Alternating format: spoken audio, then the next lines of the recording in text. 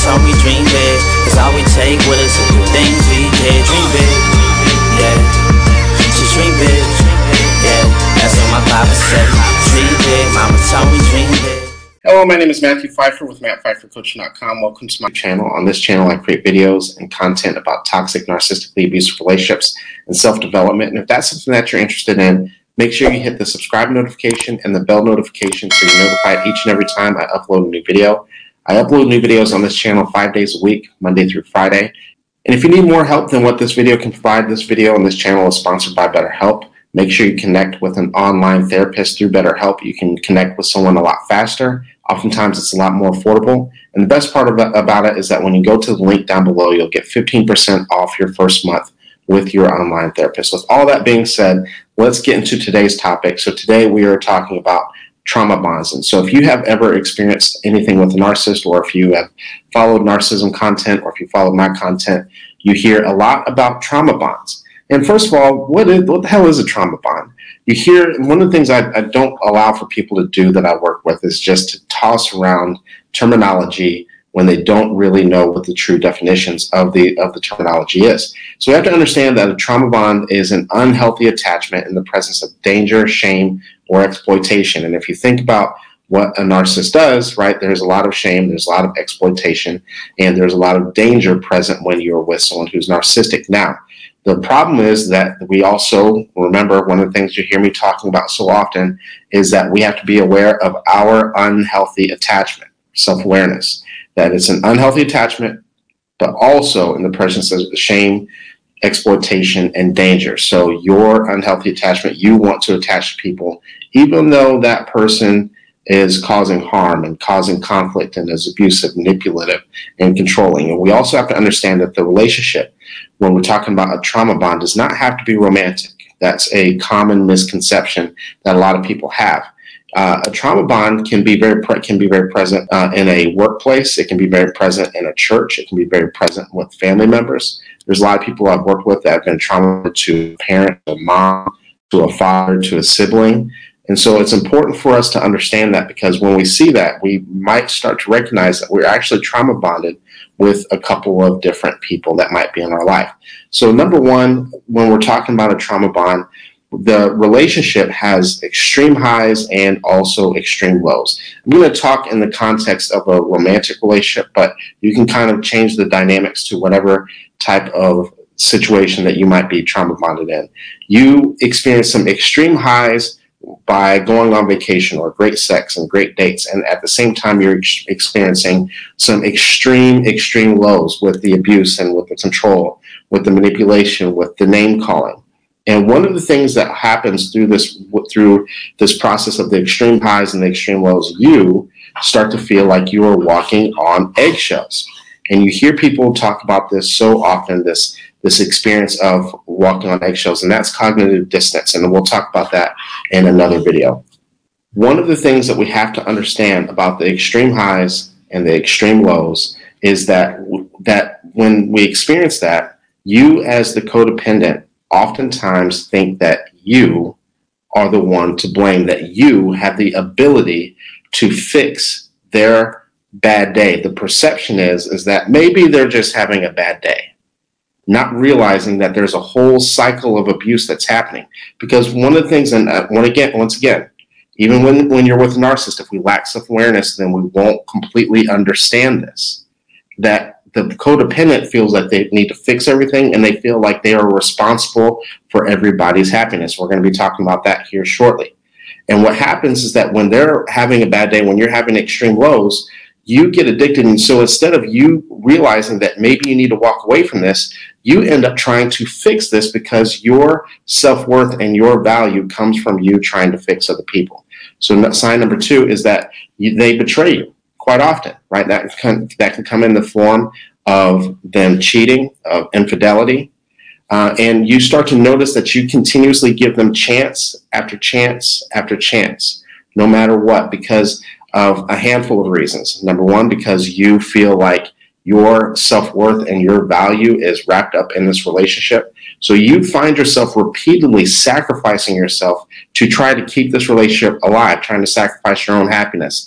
A lot of people who I talk to sacrifice careers. sacrifice going back to school, sacrifice things that they really actually enjoy. For some people, they've actually sacrificed children in terms of leaving their children with their ex, or the relationship with their children, the bond that they've had with their children, to try to repair things with someone that is unhealthy.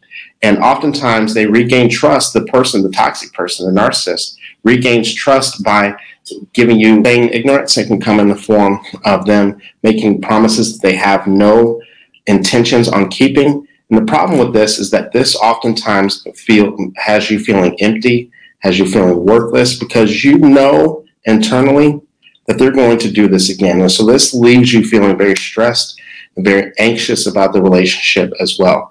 Sign number 3 is that you feel responsible for their emotions. You feel responsible for their happiness. You feel responsible when they're sad, when they're upset, when they're angry. You think that it is your job to solve and to fix them. And so you are willing to sacrifice everything to make the relationship work, because you think that that is your responsibility, and it is not. And oftentimes, and for some people who are watching this, the relationship for you may already be over. You may be co-parenting with them. The relationship may be over, and you still feel this way. I see people struggling with this a lot with co-parenting and through the divorce process, to a point where you are overextending yourself to try to please this person. The problem is that they are never, ever, ever going to be pleased with you or be excited or anything. And the reason for that is because they understand that their power and their control comes from them creating a narrative that they are not satisfied with you. And so what happens? You feel like you need to overextend yourself to try to please yourself, and that's where their power and control oftentimes comes from. And if we continue down this path, what happens is that you eventually begin to lose a sense of your own self. How many of you have left a relationship like this, and after the relationship was over, you started to say that you didn't even know who you were?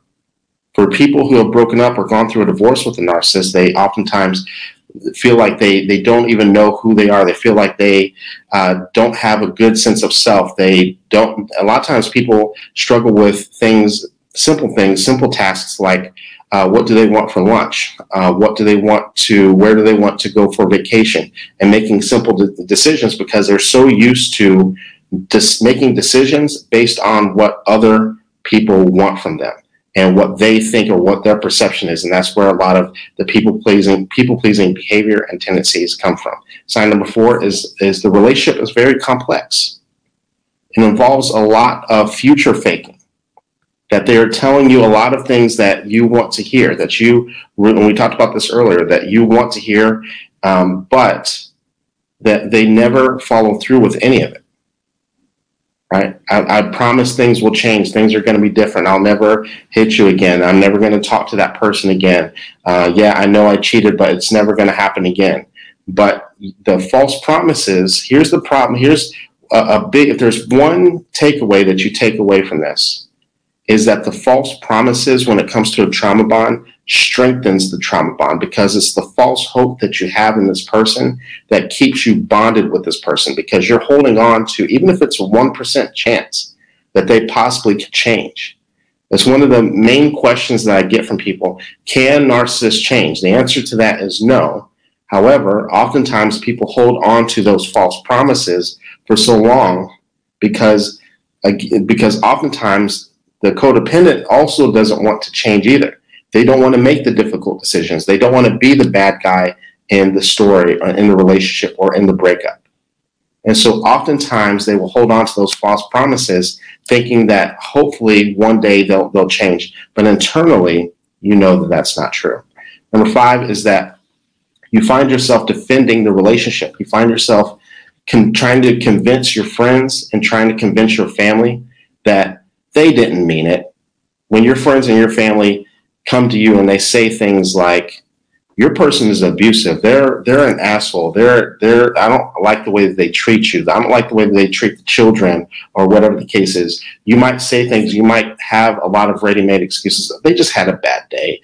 This is not how they are all the time. You should see them when they're out on dates. And even though you internally know that they're right, and there's a reason why people do this when it comes to a trauma bond, the reason why people do this is that they know that if they admit that there is a problem, that what happens is that now there's going to be a lot of internal and external pressure for you to make a decision, for you to leave and to do what's in your own best interest. And also, if you admit that there is a problem and that this relationship is abusive to your friends and your family, what happens is that there's a lot of shame and guilt, because then the next step from that part is, why do you put up with that? You should just leave. And oftentimes this makes the codependent and the person who's the victim of narcissistic abuse feel a lot of guilt and feel a lot of shame. And so rather than you processing those feelings and processing those emotions, you would much rather have the excuses and lie to your friends, lie to your family, and tell them and try to convince them that everything is okay and that they just don't understand the relationship. The number 6 sign is that it feels like it's impossible to leave. And a lot of the reason why it feels like it's impossible to leave the relationship, and a lot of people, even after they have left the relationship, a lot of times they want to go back because it feels so comfortable in a very strange way. It feels very comfortable to stay in the relationship because you've been in it for so long. Oftentimes you may have grown up in a very chaotic environment, so you're already used to the mistreatment from other people. And so what happens is that even when you do break up, go through a divorce process or any sort of separation, you start to notice that you miss them in an unhealthy way. You start noticing that you're stalking their social media. Oftentimes, this is a lot of the reason why people ask the question, am I the narcissist? Am I the problem? Why am I doing this? Why am I driving past their house? Why am I stalking the narcissist even though they have mistreated me? And the reason why this is something that's not talked about enough when it comes to a trauma bond, the reason why is because you are struggling with an addiction. And I literally mean that. For those of you who may not have followed me for a long time, I used to be a substance use therapist, and a trauma bond, when you're dealing with any type of toxic relationship, it's the same part of the brain that functions with not just any addiction, but with heroin addiction. And the same process that someone who struggles with a heroin addiction goes through with the withdrawal, and they oftentimes, when they feel like, when they start to get sick because of the withdrawal symptoms, they think that the heroin is the only thing that is going to make them feel better, and it's going to relieve them of the sweats, the pain, the sleepless nights, the insomnia. They think that the heroin is the only thing that's going to be able to relieve them of that type of pain. It's not true, but the same process goes with you when you begin to separate from that person. You begin to miss them in an unhealthy way. And you think that the only way for you to be able to solve that pain is for you to see them one more time, for you to have closure. You hear people say that all the time. Well, as long as I get the closure that I need, how come this person won't provide closure? How come this person won't talk to me? How come they're not calling me? Or why are they overcalling me? Why are they calling me, but they still won't change? And you have so many different questions because you're waiting for that person to relieve you of that pain, even if that pain is more emotional. Problem is that oftentimes it is not going to happen. And what happens through this process is that the emotional attachment, the manipulation, the blind trust, and the denial makes you blind to how destructive this relationship actually is and actually was. So if you feel like you're going through this type of, if going through a trauma bond of this nature, some of the ways that you can relieve yourself. Now, I want to be very, very clear. It is going to take some time for this trauma bond to break. Number one, by far and away, you have to go no contact or low contact. You have to reduce the amount. If you share children, you need to go low contact. You need to reduce the amount of time that you're seeing this person, talking to this person. If you don't share children, you need to go completely no contact. The reason why, just like we were talking about before, if someone were struggling with a heroin addiction, guess what? We have to stop the actual use first. You continuously talking to this person, hanging out with this person, going to their house, sleeping with them, whatever the case is, what happens is that you're going to stay stuck in that addiction because you're still using, so to speak, just the same way that someone is struggling with some form of substance use. We also need to be very patient with yourself. It's going to take some time. You're going to have some highs. You're going to have some lows. You're going to question yourself. You're going to wonder if you're a narcissist. You're going to wonder why you're missing them. And so you need to be patient with yourself. It's going to take some time. Understand that there's more than meets the eye, and understand that this is not a normal breakup. This is not a normal divorce. This is more along the lines of an addiction. And so we at times have to be okay with not being okay. This is not going to be a simple process.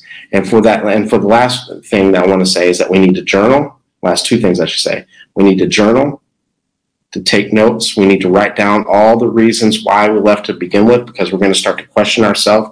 This is a mindfulness practice that we can use that helps in that type of situation. But it's also important that we connect with a support group. I have several. You can go down to the links down below. You can connect with, I have some support groups that are free, some that cost money. But it's important for you to connect with other people who have been through this, who understand this, who can talk to you about this. I always tell people that you need 3 people. You need someone above you who is pulling you up, who's been there and done that, and is pulling you up to their level. Someone who is right alongside with you, that is cheering you on and rooting for you. And then other people that, because you can get a lot of healing when you're pulling other people up and you're able to help them avoid certain pitfalls that maybe you've experienced before as well. And so thank you guys very much for tuning in. Make sure that if you need more help than what this video provides, if you feel like you need a therapist, make sure you go down to the links below, connect with a therapist through BetterHelp. You can connect with someone like that faster. You can do it in the safety and the comfort and the convenience of your home. And when you use the links down below, you'll get 15% off your first month. Thank you guys very much, and I will see you guys in the next video. Dream big, Papa told me dream big, 'cause all we take with us is the things we did. Dream big, yeah, just dream big, yeah, that's what my papa said. Dream big, mama told me dream big.